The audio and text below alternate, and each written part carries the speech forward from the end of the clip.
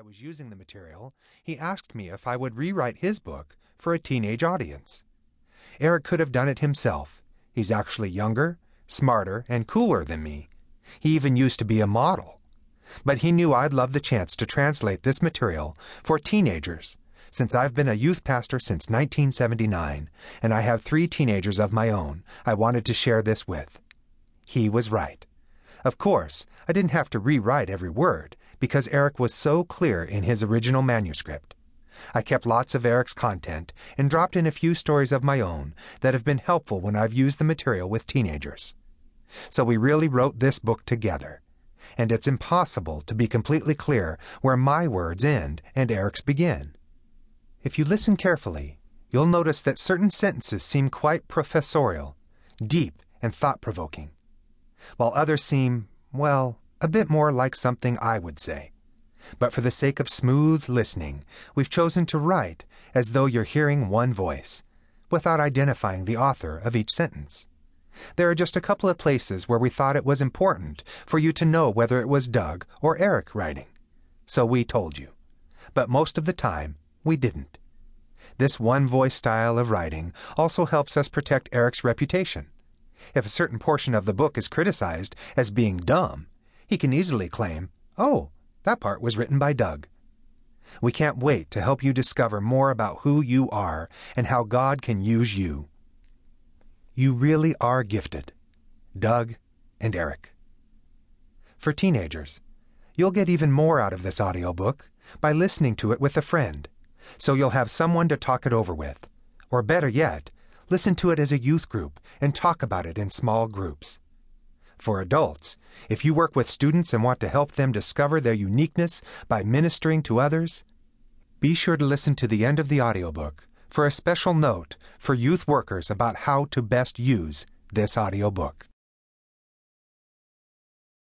Congratulations, you're an original masterpiece. Chapter 1. Only you can be you. For we are God's handiwork, created in Christ Jesus to do good works, which God prepared in advance for us to do. Ephesians 2:10. A masterpiece? Me? During my freshman year of college, I took an art class. I wasn't interested in art at all, but I was very interested in this cute girl who just happened to be an art major.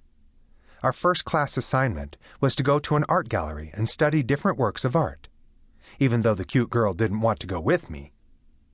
I'll save that story for when I write a book called Congratulations, You're an Idiot.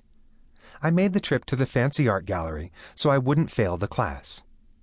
Upon arriving, I was greeted by the gallery director, who enthusiastically told me how to get the most from my experience. I was definitely a fish out of water. I remember noticing one cool sculpture made entirely out of scrap metal, but mostly I didn't get it when it came to art. I'd look at a painting and think, "That's nice," or "What was he thinking?" or "If I swallowed a lot of paint and then threw up on canvas, it would look like that one there." You know, really insightful art comments.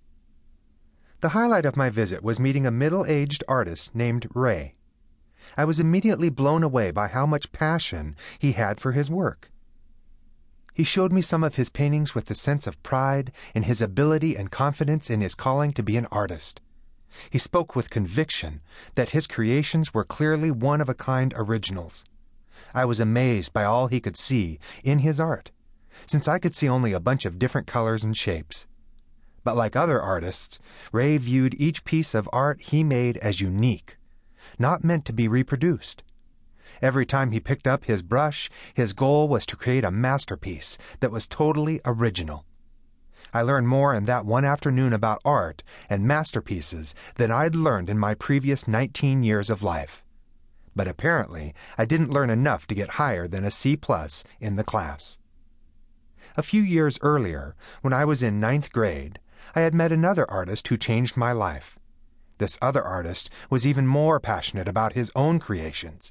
His love for me and every one of his creations far outweighed any human artist's love for their work. I'm referring to the God of the universe as the artist who changed